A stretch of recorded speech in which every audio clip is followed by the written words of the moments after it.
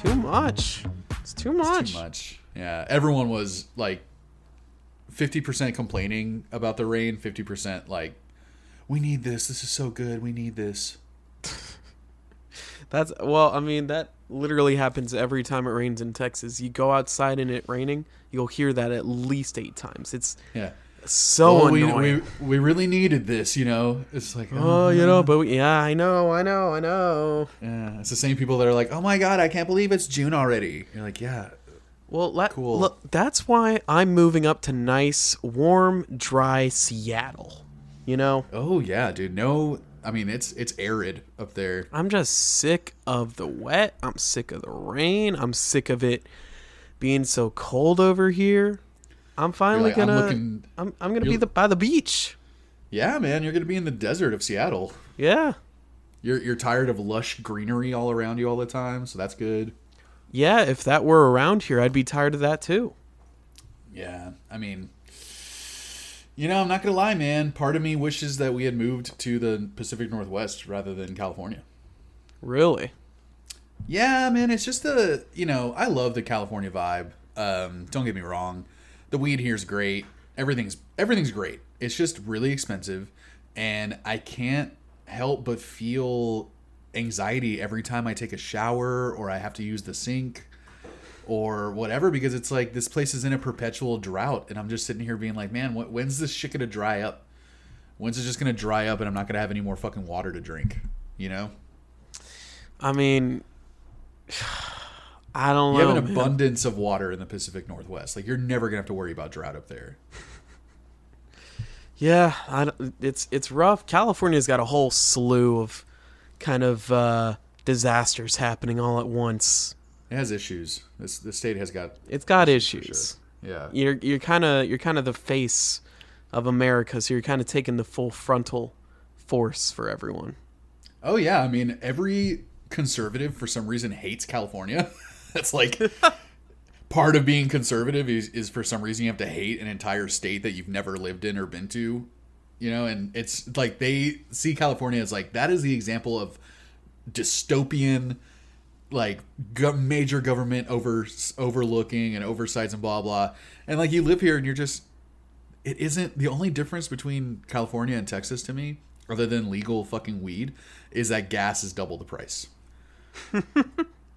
Yeah, like, great. I paid $90 to fill up my tank here. Then in Austin it cost me $40. So that's a huge difference for me. But other than that, dude, like they're like, oh, the homeless people are just shitting on your windows. Every window has homeless shit covered on it here, blah, blah. And it's just like, have you ever been to California? Like, you ever drive around the conservative cities anywhere? You're telling me there's no fucking homeless people? Or like, are you guys so bored and have so much money for your police department that you just arrest all the homeless so no one has to look at them? Yeah, right. Like to me, there's no fucking difference. So it's so funny to me that like one of the conservative bullet points is like, okay, are you conservative? A, do you love Trump? Yes. B, do you hate California? Yes. It's like always like the second one. Like I go to the conservative subreddit all the time and they're just talking shit about California. I'm just like, I don't understand the issue. I feel like it's not even so progressive over there or anything. It really isn't. Like we moved here with the idea that it was like the fucking Emerald City, like it was like the land of Oz here, where it's just everything's beautiful and golden and everyone is either gay or trans or, in a throuple or something. And the good stuff. Here, the good stuff, like we thought it was going to be way, way, way more progressive and way more liberal than it actually is. Yeah. Well, it's kind of the opposite story in Texas, right? Where it's like, the big cities are all kind of liberal and everywhere else is conservative. Yeah. And you don't expect to walk into Austin and they have like these little bird scooters and these little eateries in the East, and these little cafes and yeah. Oh my God, I feel so safe on the East side because like brown people used to live here, but now they don't because they can't afford it. And now that we've finally pushed all the homeless people out of downtown, yeah, where are they? It's a mess, man. Our stuff over here regarding homeless people is absolutely a disaster, man. Yeah, there's no system in place except like kick them out of their city, their little tent cities, and that's it. Just put up spikes where they lay down and hope they go away, and that's like, ugh. It pisses me off, man. But whatever. Yeah, if you can't tell already, listeners, we're becoming a political podcast. Like, eventually we're going to transition to that. Yeah. Like, Brett wants to be the new Tim Pool. I want to be the next Ben Shapiro. Oh, so, boy. We're doing our best. But before we become a political podcast, I feel like we should at least end the year with music, Yeah, I'm okay with that. Yeah. Also, my big thing is the music is the least of what I like to talk about on this podcast too. So, right. And so I that's try just and another delay that reason. as much as possible. Yeah. Well, that's why you haven't brought an album in for the last month. That's true, but it's because we also have other plans. Yep. And on that note, what's up, buddies? What's up, buddies? And welcome to another episode of Earbuds, the podcast where two buds talk about one album for one time. And that's it. Except for this episode and the last episode, the one before that, and the one after this. And the one after, all right? We're doing something special here, but, it's because we're the pod couple of oddcasts, Like, well, I honestly, what I else would thought you it was, expect from us? I thought it was more that we were the pod couple of oddcasts. Honestly. Brett, agree to disagree, which I'm sure we're going to do a lot on this episode. Oh, yeah. It's going to be nothing but contention in this episode. Yeah, it might be the next Earfoes episode, another installment of Earfoes. We'll see. We'll find out. We're going to let you guys know. This is the best of albums of the podcast of 2021. It's a very similar concept of the last episode where we talked about songs. This time, it's albums. Yes, and we each picked 3 of our favorite records that we have talked about this year. Super excited to get into this. The Choice Nugs episode was really fucking fun. And really, I mentioned it several times on that episode because I got pretty high, which I'm going to do again now. But one of the fun parts is a lot of these songs and albums that we're both picking as our favorites, like we wanted to make it like we pick the other person's, like our favorite songs from album, like your favorite songs have been albums that I brought to the pod. My favorite songs were albums that you brought to the pod, and we're sort of doing the same thing with the albums and like our favorite albums of the year. And I'm really fucking excited to get into it, man. Yeah, man. It's probably going to be pretty easy to know what my 3 albums are for this episode, but I don't know. You might be surprised. I'm pretty sure all your albums are different from your songs. Is that right? They're definitely not 1-to-1. Some of my favorite songs of the year did not come from my favorite albums, weirdly enough. Because for me, the albums it's a cohesive piece of work. It's like for me to have it be one of my favorite albums, it has to feel like an album. It can't just be like, 5 good songs and I love one of them a lot, and then that ends up being like, oh, because one of my favorite songs of the year is on this record, this must be one of my favorite records of the year. That's not always the case.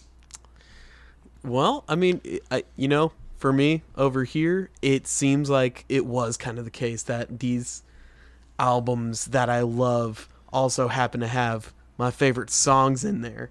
I don't think it's... I feel like that's probably the more common situation, is that you listen to these great albums and you hear that great song on that great album and you're like, oh, this one, that it's kind of the best of a great album. And so maybe that heightens it in my mind. Yeah, I think what I was purposely trying to do too was I didn't want my favorite albums to be 1-to-1, where my favorite songs came from, because part of me just wants to acknowledge some of the really good music that we listened to this year and got to talk about. And, it was too much good. It's a good problem to have. It was too much good shit to choose from that I'm like, okay, just because it's my favorite song, like let's say Tierra Whack, like Silly Sam and Pretty Ugly and all those, like, those were some of my favorite songs of the year. But Tierra Whack, it was a 15-minute long record. Like, I can't say that that alone to me couldn't be one of my favorite records of the year. Right. And yeah, it's, you know, everyone has a different definition of what an album should even be. But just having cohesive, kind of having a theme is important. Not just being a thing you compile all your separate singles onto. Exactly. You know, and it's weird because sometimes it's not so easy to see the difference between those types of albums. Like an album that someone put work into figuring out the track list and the songs and the themes, and an album someone just had these 10 songs and threw it on an album. Yeah, for sure. And that was the, you know, some of the criteria that I got into, like trying to pick my favorite records. And this was way, way harder for me to pick my favorite albums than it was to pick my favorite songs, which was kind of weird for me. Well, you know what? I want to just get straight into it with your honorable mentions. Do you have any honorable mentions for your top 3? I have a lot of honorable mentions, dude. Pick your top 3. Okay. Your top 3 honorable mentions. It was really hard for me to pick 3 albums over some other ones because a lot of them were right in line with each other. Like, one of mine that I had a hard time not putting in this list was Texas by Sleigh Bells. Really? I felt you were... No, I do remember you giving it a weirdly high rating. I loved that record, dude, and re-listening to it several times, trying to pick my, you know, top 3 of the year. It was hard not to include that one, man. Really hard. Yeah. I mean, that was a really cool, just another Sleigh Bells record, kind of evolving from where we'd known they started. We haven't listened to too much of them before, or really since. No, I mean, that's the thing is I hadn't listened to Texas since we listened to it for our episode, and you know, I kind of like I was scrolling through and I saw that one and I was just like, oh yeah, I remember liking that one a lot, and then I put it on, I was like, holy fuck, I forgot how good this is. Right. So yeah, man, Texas was a very close contender, and so was "'Cause I Love You" by Lizzo. Oh. Yeah, dude, that record is fantastic. Probably one of the better pop records to come out lately, in my opinion. Yeah, I agree, and I think it's kind of the same reasons that I love Sleigh Bells so much. Was I didn't expect to like it as much as I did. Right. I didn't expect to like Lizzo this much. I always loved her as a person and as a personality. I followed her on Instagram for years now. But yeah, I never really gave her music a chance, and I honestly just thought it wasn't for me, and it wasn't meant for me, and man, you forced me to listen to "'Cause I Love You," and yes, it did. That was a really good record. And I will say, for my last one, and this one probably pained me the most to not include on my list, was "Glow On" by Turnstile. Oh, man. Oh, boy. I went back and forth. With that one. Really hard not to include it. And honestly, I think the only reason why I didn't was because there were a couple songs on there that I truly just didn't really care for that much. I can listen to them, but you know, they're not I can't listen to the whole record, and it's not a banger, the entire thing for me. Mm-hmm. But I just didn't want to have only rock albums in my top 3, you know? Right. I wanted to have we had a good mix of music this year, and I wanted to show that and kind of pay homage to some of the other genres that we listened to that we really liked. So yeah, man, those were my top 3, man. Turnstile, Lizzo, and Sleigh Bells were very, very close in the running for me. Like, what were your honorables? Well, I take a massive rip from my bone. Hawk-eyed viewers may notice that we've included our shorties in this list. You may ask why we didn't include them for the last one, and that's not, you know, for you to question. Yeah, it was by design, bitch. Fucking leave it alone. I had 2 honorable mentions. Only 2? Yeah, not too many. Just because, like, I don't know, these 3 records that I picked are, like, super in my wheelhouse. I didn't really think about variety or anything. They're all kind of rocking. I mean, I put that, that on myself, like to try and have a wide array of different types of music in my top choices, but it was very, very closely almost all rock music for me, man. So that is our wheelhouse. Yeah, I mean that's my wheelhouse for sure. I'm not nearly as deep into rap as you are, or like reggae. I think I might be a little more into punk, and like now I'm getting into hyperpop, which is a whole other thing that I don't think we need to talk about yet. Maybe we could, maybe on the anniversary of when we release Pet Sounds, we could review 100 Gex's 1000 Gex. Oh God, that could be a great. Make me listen to that album again. Yep. Oh Jesus. But my honorable mentions. My first honorable mention is Circle of Demons by At All Cost. Dude, that is never gonna stop surprising me that you have turned around on this record so much. I turned around really hard on that one, man. I just did randomly, a hard 90 degrees on a whim. I just decided to listen to that album when we were reviewing all this stuff. I really didn't think much was going to happen, but I really came around. I dig the hardcore. I love the auto tune. Yeah. Weirdly good production for like an Austin band from the thousands or 90s or something. The aughts. That album came out, I think, in 2007. I want to say 2006. My second honorable mention is Malibu. Malibu. So you were in a total 1-to-1 with your choice songs, because 2 of your choice songs were one from Malibu and one from At All Cost. Well, you know what? I just now decided to switch some things around. Oh, buddy. Well, Malibu, I gotta say, I feel bad, but a lot of my favorite albums that we did listen to this year were ones that technically I had brought into the pod. Well, yeah. So Malibu being one of them, I really wanted to put that up like as a choice album, man, and I didn't get to. And that kind of, it did suck a little bit for me, because it's not like all the albums that I brought onto the podcast were ones that I had listened to before. Like wasn't always the case, and Malibu was one of them. I had not really heard that record before I brought it on, and man, did I fucking love that album. Yeah, man, super smooth. Anderson is one of the best, like, personalities, one of the best just artists in the game right now, as Bruno can prove.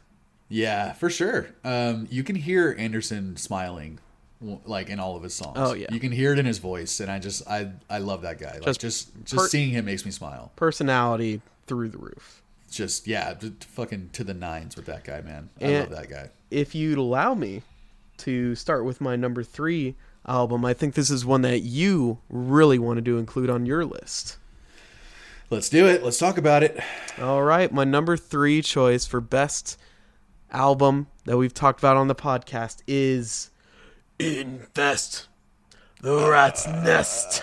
That was I love that record so much, and it was so painful for me not to be able to include it, man. King Gizzard and the Lizard Wizard coming out with so much stuff out of nowhere, a metal album. I think it was only 3 or 4 of them that made the songs on this album, if I remember correctly. I'm pretty sure Stu, the singer, wrote the majority of the record. And they just had a drummer and like the bassist and some synth on some parts, and it was such a very different kind of project for them, I think. Man, this record, it was weirdly enough, because when we talked about putting it on the pod, I'd only heard like 2 songs from it. I think Self-Immolate and Planet B, and that was like 2 years ago or something, and somehow I still hadn't sat down and actually listened to this record, despite how much those 2 songs blew me away and got me so excited for like a thrash fucking stoner metal. I don't even want to say stoner metal. To me, it's like more thrash, just grimy as fuck. It kind of just feels like an 80s thrash album. It does, man. And it's I mean, it's so choice. A lot of really catchy songs. When you hear 80s thrash metal record,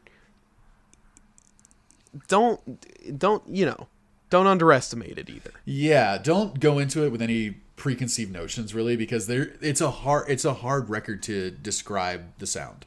Yeah, it's very kind of smoky. I would describe it, a smoky sounding record. It's grainy, it's dusty, it's dirty.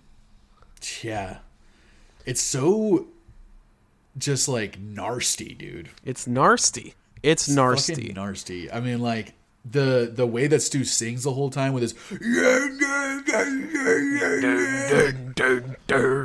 yeah. There were so many moments on this record that just blow me away, man. How this band can be the same band that wrote Polygondwanaland. It's crazy to me, and it did pain me so much that I could not pick this record. Well, buddy, I did it for you. You know. And were you a big fan of King Gizzard like before the pod? You know, at the time, I was kind of indifferent to them. I had a little stigma in my head because y'all were always talking about them. And yeah, you're like, why aren't you guys talking about me more? Yeah, I was like, why don't you talk about my music that I make instead of this Gizzard fella? But instead of this king that you guys are whatever. obsessed with. But I've gotten more into them over the year, and I'm super into them now. I'm looking forward to each release. Yeah. They released 2 albums this year. Now, I'm not going to say anything, but I am going to say that maybe one of those albums is going to be in our award ceremony. Yeah, I have a very good chance, or I have a very good feeling it will be. And this record just delivers, man. It's exactly what you need when you need this kind of record. It's got Hell, Self-Immolate, Planet B, Superbug, amongst man. Mars for the Rich. I mean, there's not a bad song on this record. Yeah, there really isn't, man. Like Superbug, Organ Farmer, Perihelion. I mean, I listened to Planet B and Hell when we were, because we're trying to pick like our favorite intros and outros. Yeah.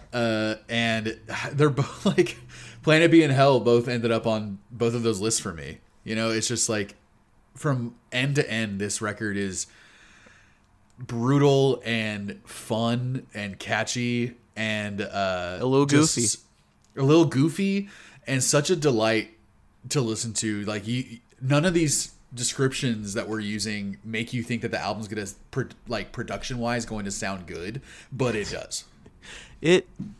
You can only listen to it and then you will kind of get it. It just makes sense. Yeah, I mean, if that tells you anything, listeners, buddies, if you have not heard this record, it's Brett's number 3 of the year. We talked about almost 50 albums this year, if not more. Yep. So that should tell you something. Fuck yeah, man. I was hoping that'd be on your list. Well, tell me, man, about your number 3. Superbug. All right, well, my blood. I had a hard time, dude, and I had to pick one hip hop record because we listened to a lot of goodies, and if Tierra Whack isn't going to be on there, if Little Sims isn't going to be on there, if the Little Sims record was not as good the second time around, I gotta say. I don't know if you've re-listened to it, but it didn't hit me as hard. Yeah, I re-listened to it. I thought it was good, and then I listened to Gray Area again. It was like, wow, so much better. That was such a good album, and I get that she was trying to go for a more grandiose thing, and yeah, like it's not like the songs are bad by any means, but man, the first time we listened to it, we fucking loved it. Oh yeah, but I gotta say, dude, this record hit me way harder. I've listened to it probably fucking 10 times since we talked about it on the podcast. It is ignorant as fuck, but I think in a tongue-in-cheek way. It is Shut the Fuck Up Talking to Me by Zach Fox. Shut the fuck up talking to me. Dude, and I mean, much less, Alchemist fucking, produces the title track off the record, that's not enough to make me love it. But this album, dude, I still laugh listening to these songs. It's just a goofy, fun record. It's just fun, man. You put it on like at a party and you just dance and don't even think about it. Yeah, because you have a lot of like different vibes on this, which is one of the reasons why I liked it a lot, because you go from really trappy beats to like super gangster fucking talking about shooting Uzis, and then you go to shit like Fafo and Fuck around, find out. Man, like Mind Your Business. Like Mind Your Business has this great like 90s like kind of cheesy hip hop beat going, and then you have Get Off My Dick, which is a hilarious song, and dude, he has a line shitting on all these ends like I got two butts. Oh my god, dude. He has some of the best lines on this record. I mean, and then you have like Fafo that has like a super stonery beat and everything, like him talking about he's so broke he's eating oxygen sandwiches.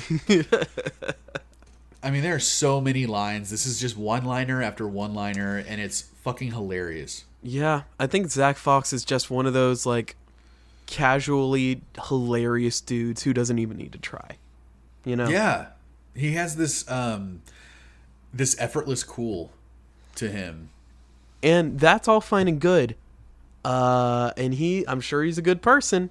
I'm sure he's great. But he sure doesn't deserve any of these beats. I was going through my notes listening to this record, and I remembered you saying that like this motherfucker does not deserve this good of music on his record, because this is basically his debut album, right? Yeah, he's released a couple singles before. I don't think he was seriously going for it, and this thing just dropped out of seemingly nowhere to me. Dude, banger beats throughout the whole thing. It made me wish I had fucking subwoofers in my brain. And there's also like a lot of, interestingly, there's a lot of horror vibes on this record.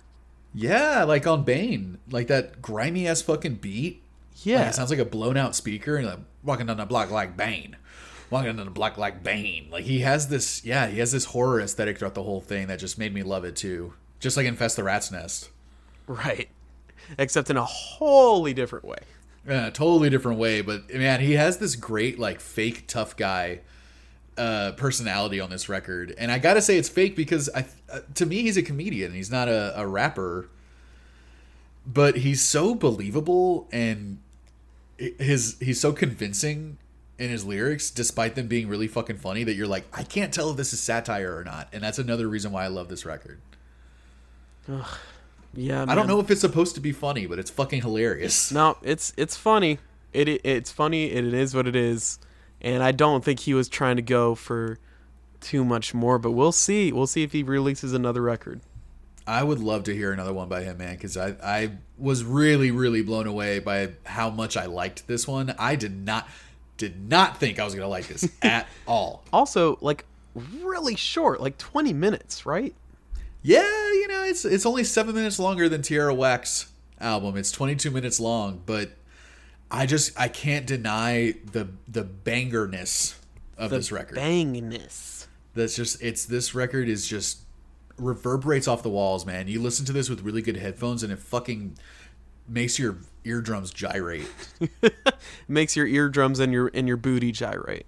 I can't help it, man. And I'm like beating down the block like Bane. Like I'm singing along to every single thing, all the lines that I can catch because he's just going off on every song. But there's so many great references, like all these 90s like TV and wrestling references, and all these like, you know, calling out other rappers, like paying homage to them. And there's so much to love about this record. And even stuff like Boy, I'm on Your Ass, which is I think probably like one of the weaker songs on the record, but that beat has this like boy boy boy boy boy boy, and I know that I know what that sound is from, what that sample is from, but I can't figure it out. But it's a sample that I know it's from something that is gonna make me laugh once I figure out what it's from, so it makes me like it. Dang. Well, I thought that would surprise you a little bit that I picked that one. It did. It definitely did. Yeah. But Zach Fox just kind of surprised everyone, I think. Yeah, and I mean, you remember when we listened to it on the Shorty, I didn't I give it like a 9.2 or some shit? Yeah, you have a tendency to just rate these shorties way too high. Dude, I gotta tell you, man, like, now you know when you're looking at my year long of album reviews, it's like my first impression, I either fucking love it or hate it most of the time. That's true. You know? So, like, that's what, like, Little Sims, I loved it. I must have given it a 9 point something, maybe a high 8 on that episode, but then re-listening to it, it definitely didn't hit as hard, you know? And I know a lot of these records would do that. Like, a lot of these shorties, it's like I go back to it and I'm like, oh, maybe I was a little too hard on this, or like, wow, I was stoned and fucking loved this, and it was just like the mood and the setting and everything just matched up perfectly for me to love this record, you know? Right.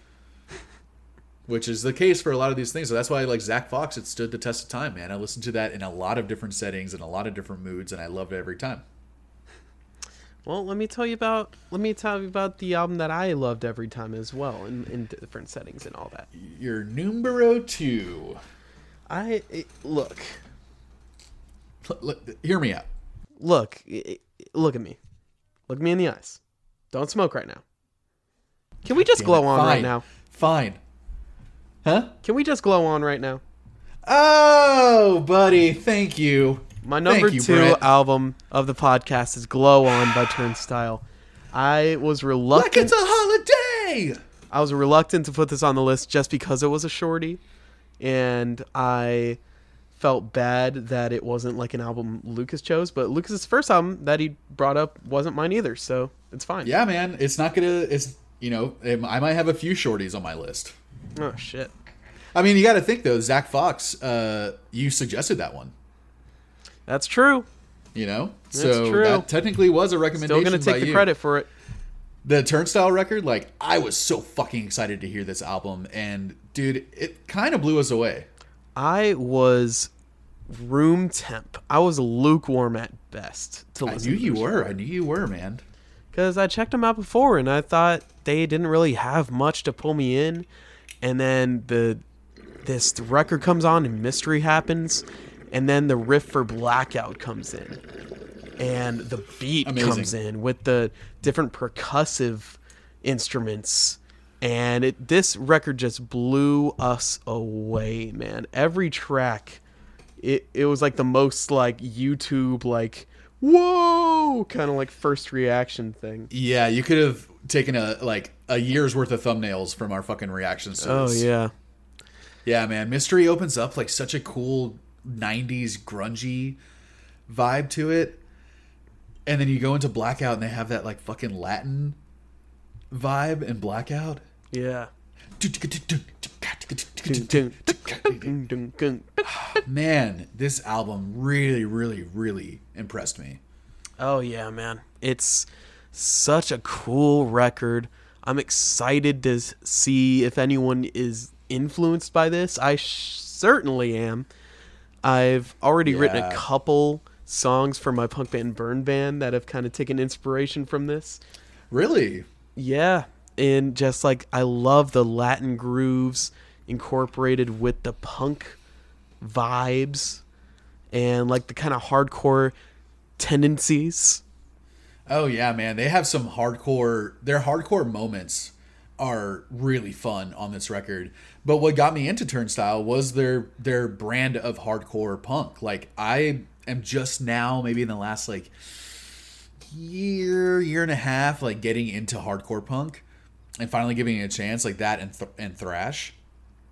And when I found these guys, I'm like, oh, this is my brand. This is like my brand.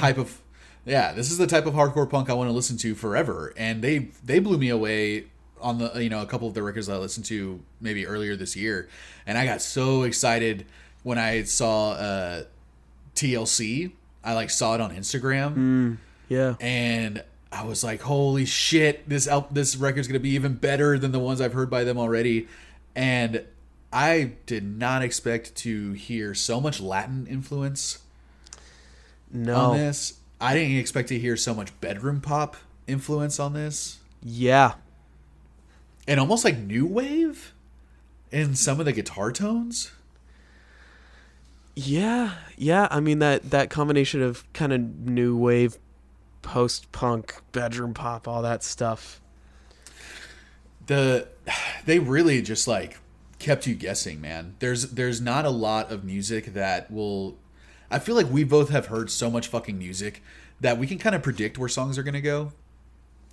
Yeah, not at all with this record. Not at all. It kept us on our toes. There were a couple songs that maybe were a little filler. There were some other songs that maybe you didn't like what they did. I liked it. I liked they had a couple softer songs. That like Alien Love Call. Alien Love Call, yeah. Yeah. As well as the last song was a little kind of not exactly the climax, the ending that we were hoping for. It's very odd. They fade out and then fade back in and end the song. It's a very weird outro. Yeah. But that being stuff said, like Underwater Boy, I love Underwater Boy, and that's a slower song. It's fucking great. It's got a long way to go. So catchy. Underwater. Oh yeah, I love it. The singer's voice I didn't really care for until this record, and I think I finally got it. Okay. I understood what he was doing. Well, he's singing a lot more on Glow On than their previous stuff. You know, he was doing hardcore punk, so he's kind of just like yelling at you on some of the older records. Like, you listen to Holiday, this is a fucking straight up, like, this is a radio single. Yeah. So like, it's cool. A holiday! Then I want to celebrate. I love that riff. So many good riffs on here. So many good. So many fantastic songs. I can't. It almost hurt me to put this as number 2, but number 1 is there for a very big reason. So let's just hurry up and get to it. Just get to it, man. I just want to call out also "Fly Again" is a song because I listened to Glow On. I listened to this record like 5 times in the last week, trying to figure out if I'm going to put it in my top 3. And some of the songs that I disliked when we listened to it the first time, I like a lot more now. Oh, well, that's good. And the ones that I love even more. So this record was a very, very close, like, number 2 or 3 for me. Dang, so what was your number 2 that beat this thing out? Man, you know, it was another Shorty.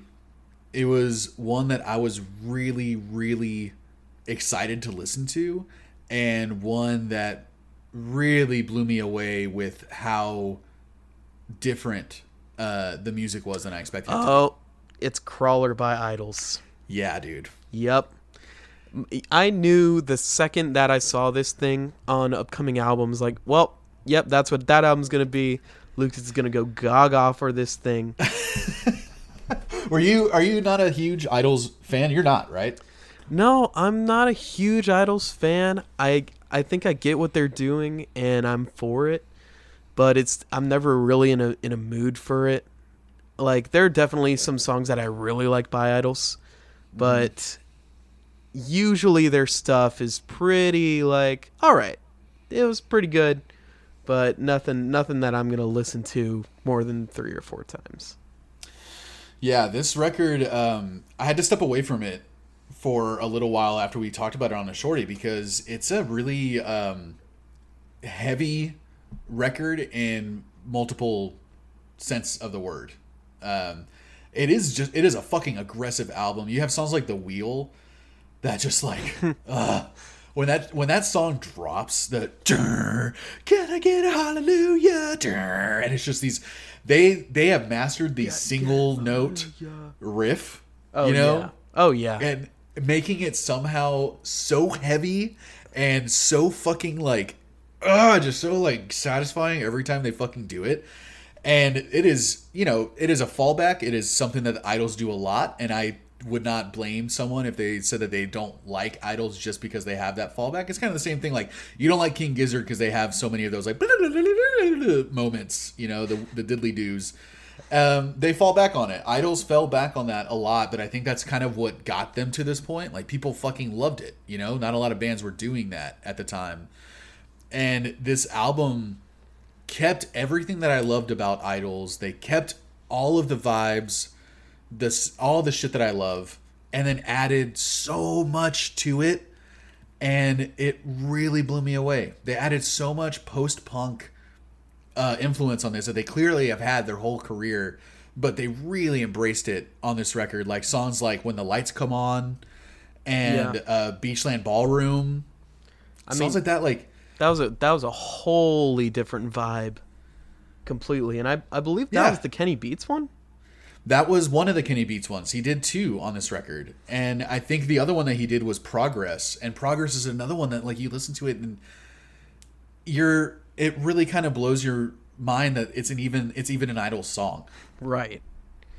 And also that it's produced by Kenny Beats, because it doesn't sound like any Kenny Beats stuff either. No, Kenny definitely was. I think he's worked with idols in the past before, but it seems like he was going out of his comfort zone a little bit too, and it did sound like he had an influence on the songs, because there's some of the catchier ones on the record, right? And very different. Yeah. And the episode of The Cave came out a week or so ago with him and Idols. I still haven't watched it, man. I haven't. I'm so excited. It's like it's fun. It's pretty stupid. You can tell. I bet it's stupid. You can tell they're kind of chill with each other. Yeah, they must be friends by now. Yeah, for sure. And I'm just curious what Joe Talbot did, in the studio for a fucking rap song. I'm guessing is what he made him. But, dude, really, what blew me away on this record was Joe, the singer. He made this album for me.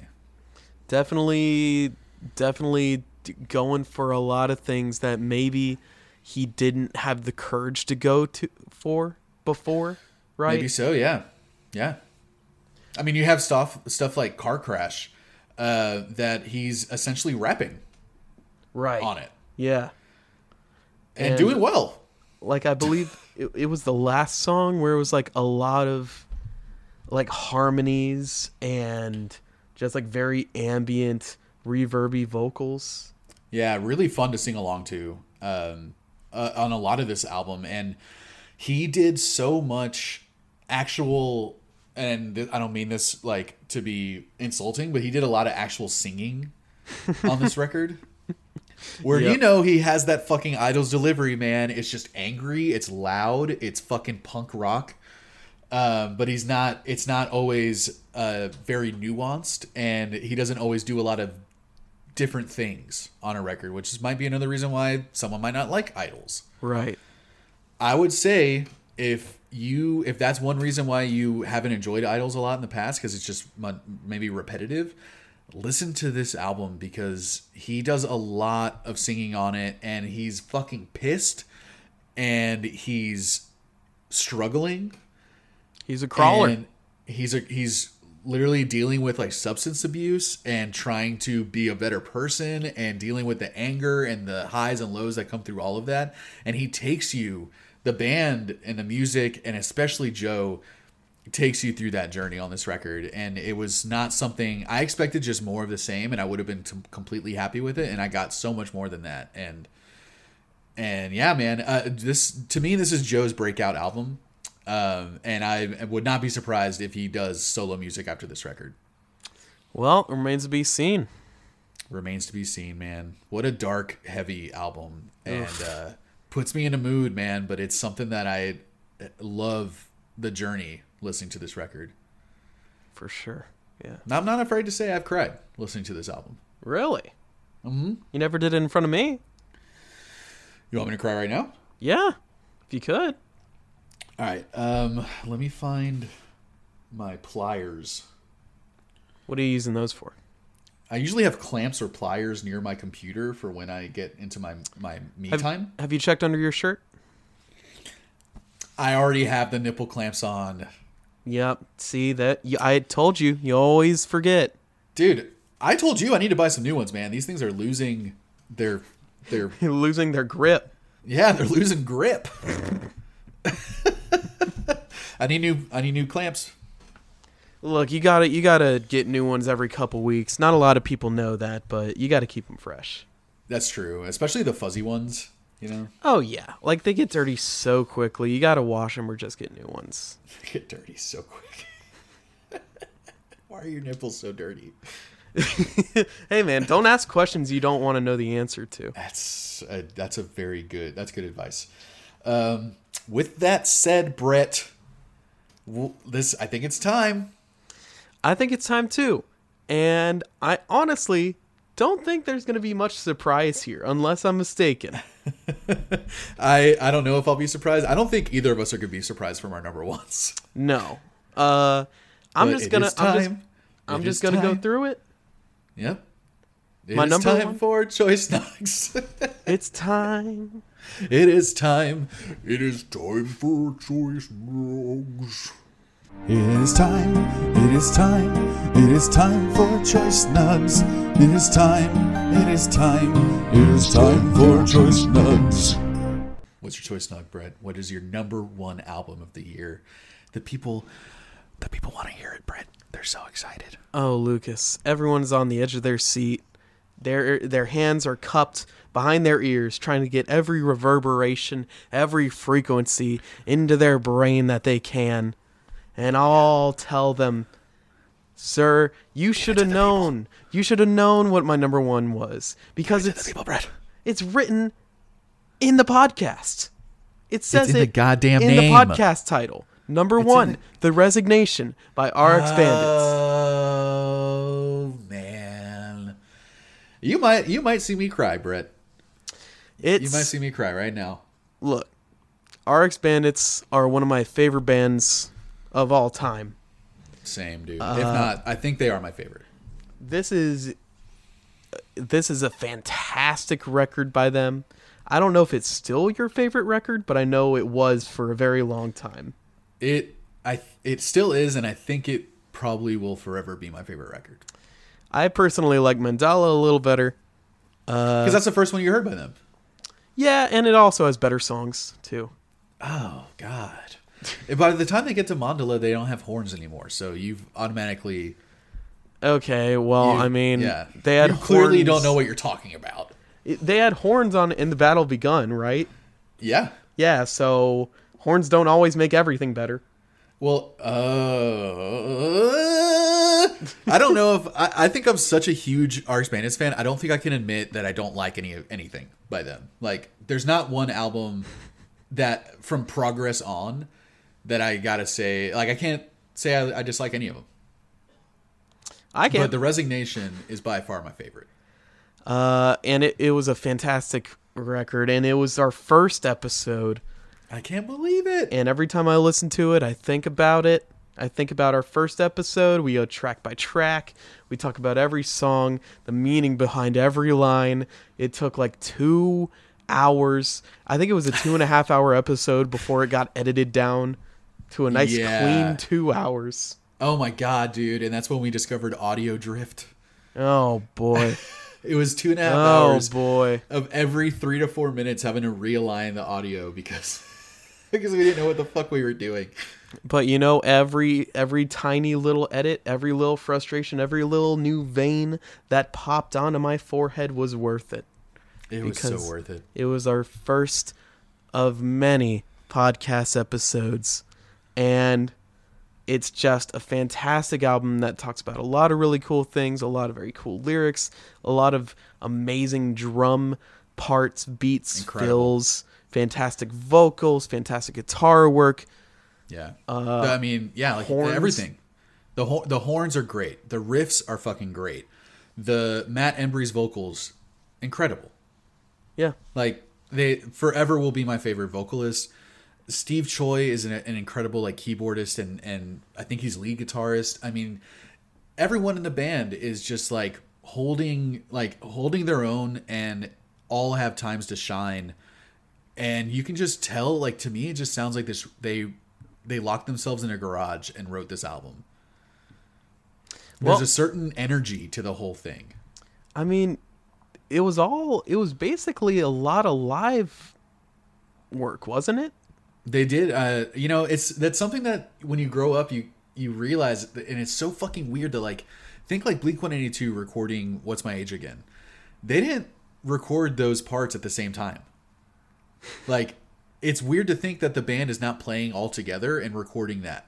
You know, it's like the drums recorded the guitar recorded separately, the bass recorded separately. That's usually how it's done. Yeah. That's usually how it's done because, like, you know, professionally you want to nail all the notes. So like guitarists are usually sitting down while they're recording all their parts. Like you see like metal guitarists like recording their solos, and you picture them like fucking standing like in the studio just like wailing, you know, like going off. And like no, they're just sitting down in a very quiet room and just paying really close attention to what they're doing. Got their hair tied behind their back, hair tied behind their head.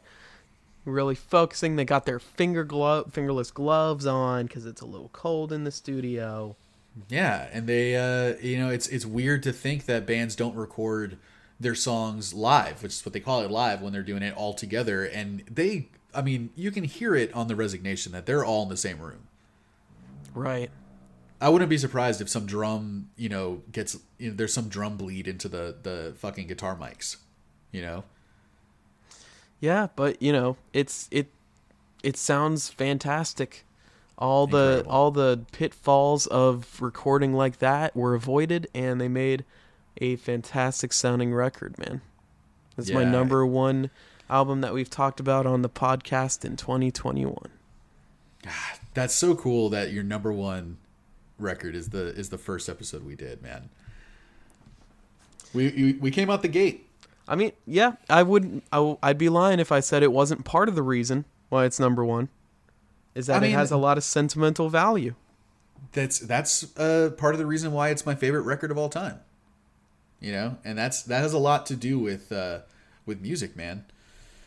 Set and setting, or right, something like that. It's so huge. I mean, yeah, just like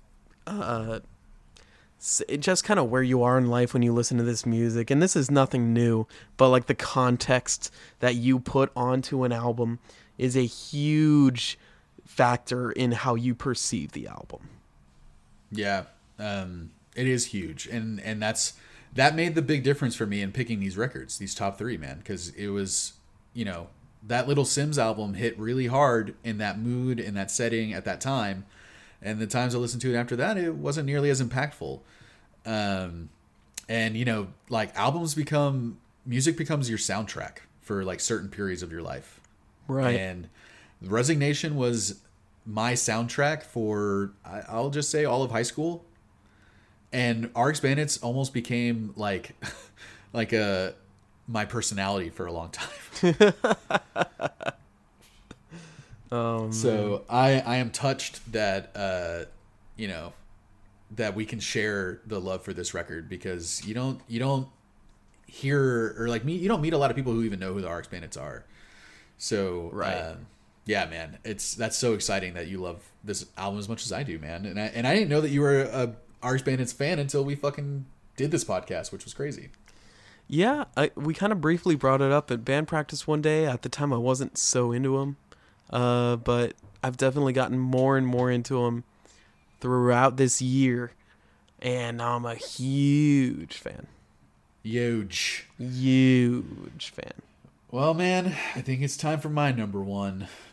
And Choice Nugs, baby Lucas, what's your choice nug? You know me, buddy. I'm your beluga. You're my little baby beluga. I am, and I weigh half a ton. Yeah. And I'm always wet for some reason. Always just kind of sweating. I assumed it was sweat, but is it not? Is it something else? I don't know what it is. No one really does, I don't think. The smell is off-putting. Now, you attract like minnows from far away to kind of munch on your dead skin. Dogs are constantly licking my legs. Yeah. But I don't think it's going to surprise you, man. This was, I want to look up what episode number it was, but this was my favorite song of the year. It is one that you suggested that we talk about. Mm-hmm. And it was a band that I never would have listened to had it not been for your recommendations. And this album, dude, if RX Bandits was my record or if RX Bandits was not my record that I brought to the pod, it probably would have been my number one, just for, out of respect. But this was on episode number 31, so this wasn't that long ago. It was only a couple months ago, and this album has been huge for me, and it's Space is Still the Place. by Bright Light Social Hour. Yep. You know, it's I don't know, man. That album is something else, really. It really is, man. It was a grower, not a shower for me also, because I went into a preconceived notions on who Bright Light Social Hour were, what they were trying to do, you know, based off of, because we listened to their first record. I think that was episode like 3 or 4. Oh yeah, very early. And on. yeah, man. I went into this thinking I knew what I was going to hear, and I was going to like it.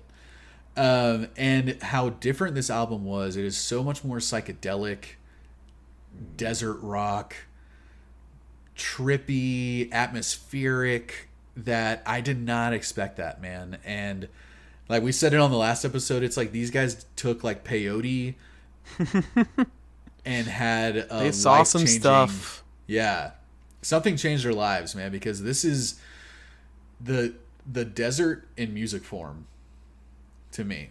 Yeah, it's a trip of an album. I am kind of glad that I made you listen to the first album first, just so you would get thrown so off guard with this one. Yeah, I would probably hate the first record if I listened to it after this one. Because it's so much more bluesy. This has a lot less of the blues in it. And it's like, it's honestly so unique to me. Like, I haven't heard a lot of albums and songs that sound like this. Like, you want to say like an easy point of comparison for psych rock is something like Pink Floyd, but this doesn't. There's maybe one song on here that sounds like Pink Floyd. You know, like it's not all that. No, it's something. It's calling it space rock, I think, is actually insulting. It doesn't even capture it. But it has that cosmic kind of feeling to it. It has that space to it. It has that, like, I don't know. It's just, it puts you in this room in your mind and you see the universe with it.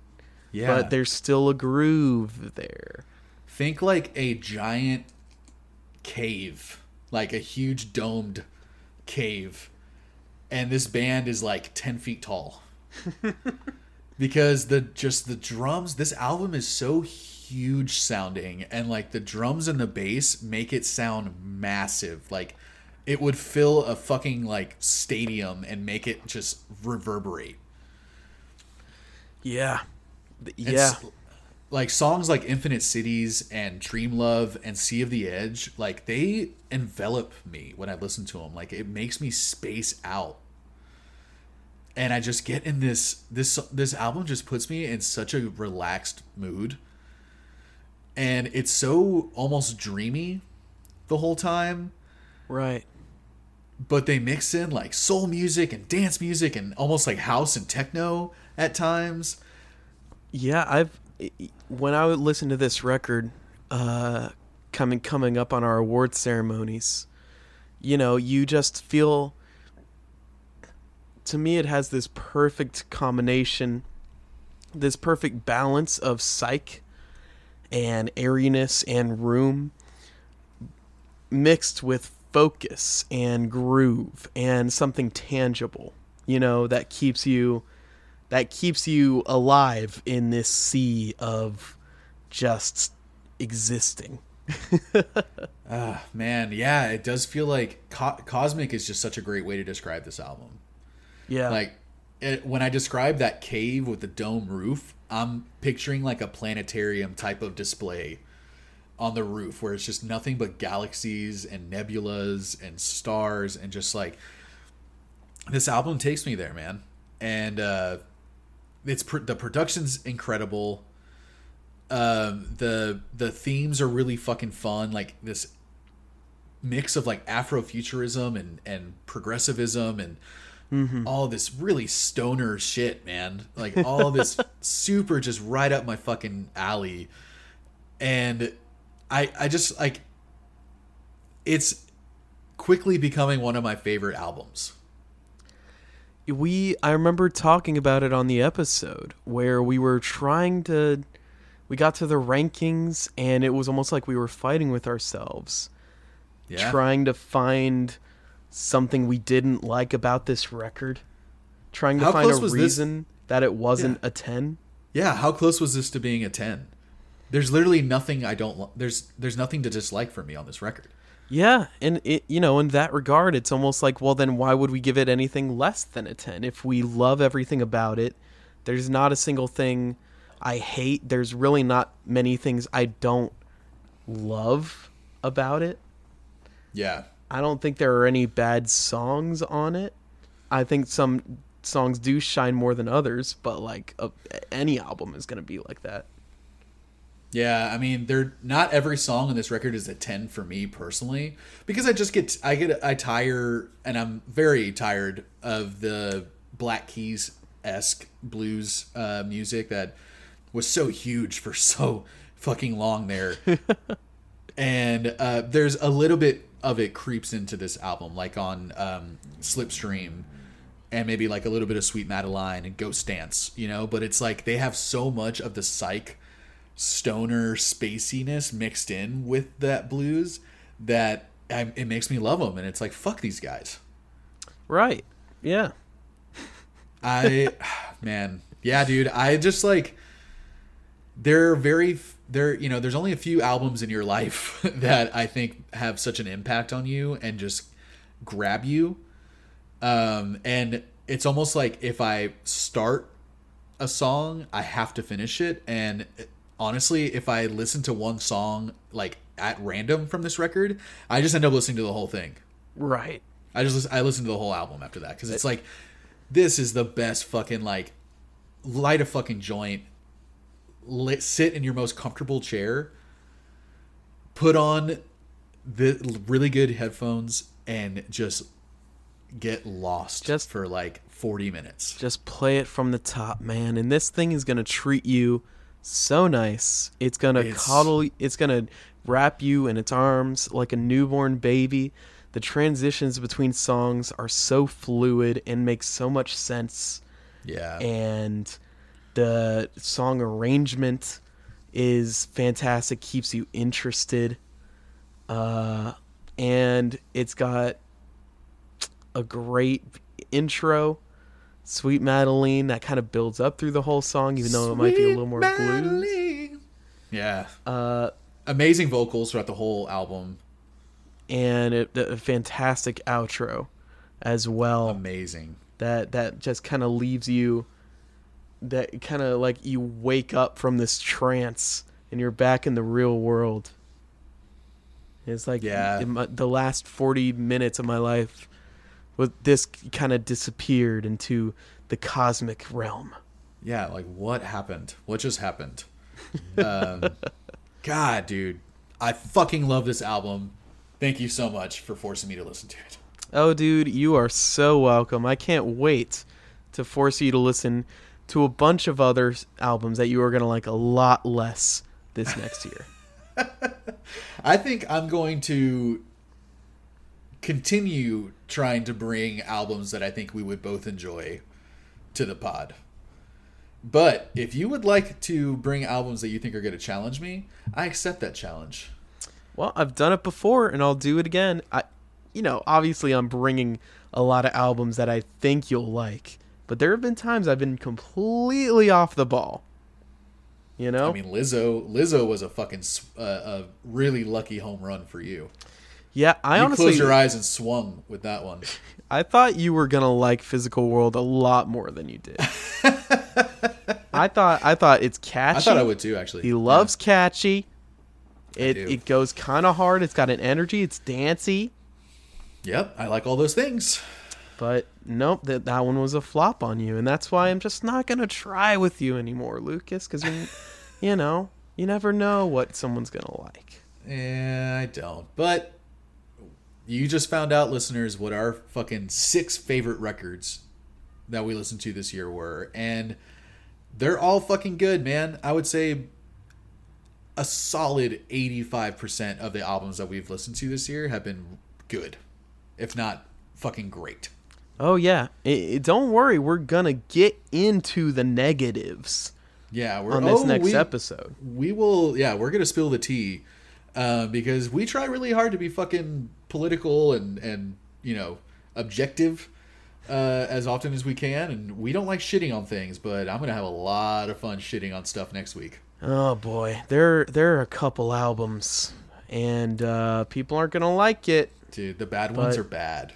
The bad ones were bad this year. Yep, the bad ones were bad, and I assume we're gonna find some even worse ones next year. Oh yeah, especially if we keep doing shorties. Oh boy. Shit, man. I don't know. What would you rate this episode, man? I'm gonna rate this episode, man. I'm gonna rate this episode a 9.6. 9.6. I'm gonna rate it a 9.6. And it's a 9.6 from all of us here at Earbud Studios. Thank you all for listening so much.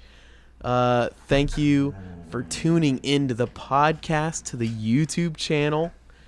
If you're on Patreon, I swear we'll get those rewards to you. It's just going to take another 4 or 5 months. Yeah, we'll catch up. I mean, we have a lot of work to do. We got some catching up to do. I admit it.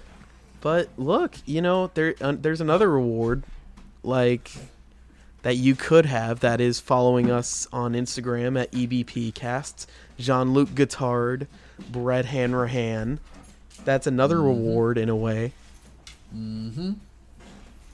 What about YouTube? YouTube.com/earbudspodcast. You can see our shorties there. Mm-hmm. You can see that's about it on there. But yeah, man. We got the regular episodes up there as well most of the time. Unless something fucks up, which, I'm not going to check in on it, so I don't care. But yeah, thank you all so much for listening. Get ready for this is the last episode of the year, right? Yeah, it's the last episode of the year. Thank you so much for listening to us this year. See you all in 2022. If I could have a second, I'll do this on the award ceremony too. But look, guys, New Year's resolutions, reinventing yourself. Go ahead and just make a podcast, man. I know you've wanted to make one. Just go ahead. Everyone wants one. Everyone has at least one thing that they're really, really interested about. Make your podcast self-serving, man. It's been one of the funnest things that I've ever done. Choose a topic. Choose an easy topic. Music, movies, TV shows. Don't even choose a topic. Just get your friends together and crowd around the computer mic and just go ahead and talk into that. Use a compressor. Find a 5-minute video on YouTube on how to use a compressor. That's going to change literally everything. Yep. For you. And just do it, man. No one can stop you. You don't even have to pay for it. You could just put it on YouTube or SoundCloud or something. And who gives a fuck if anyone listens, man? If no one's listening to this right now, I'm still having a blast. Yeah. If we cared about how many people listen to this podcast, it would have been done ages ago. Yeah, for real. And I check the numbers every day, but that's just because it's part of my routine. All right, you don't have to do that. You don't got to pay attention to that stuff like Lucas does. No, and I advise you to not. But if you've been listening to us this year, dude, fucking let us know. What's your favorite album that we've talked about this year? What's your least favorite? Maybe you'll give us some ideas for the next episode, which is going to be the first ever annual inaugural Nuggie Awards. The Nuggies. We have to come up with a better name. No, the Nuggies. That's it. I don't know about that, but no matter what it's called, we'll see y'all there. Very fun episode. Very long episode, I'm sure. Oh, it will be. And it'll be a lot of preparation on our part. So we hope you guys listen and enjoy. And it's going to be really fun. Yeah. And thanks for listening to this, buddies. Brett,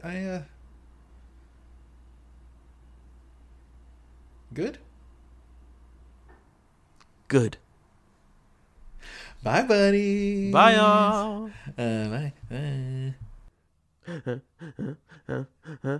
Bye.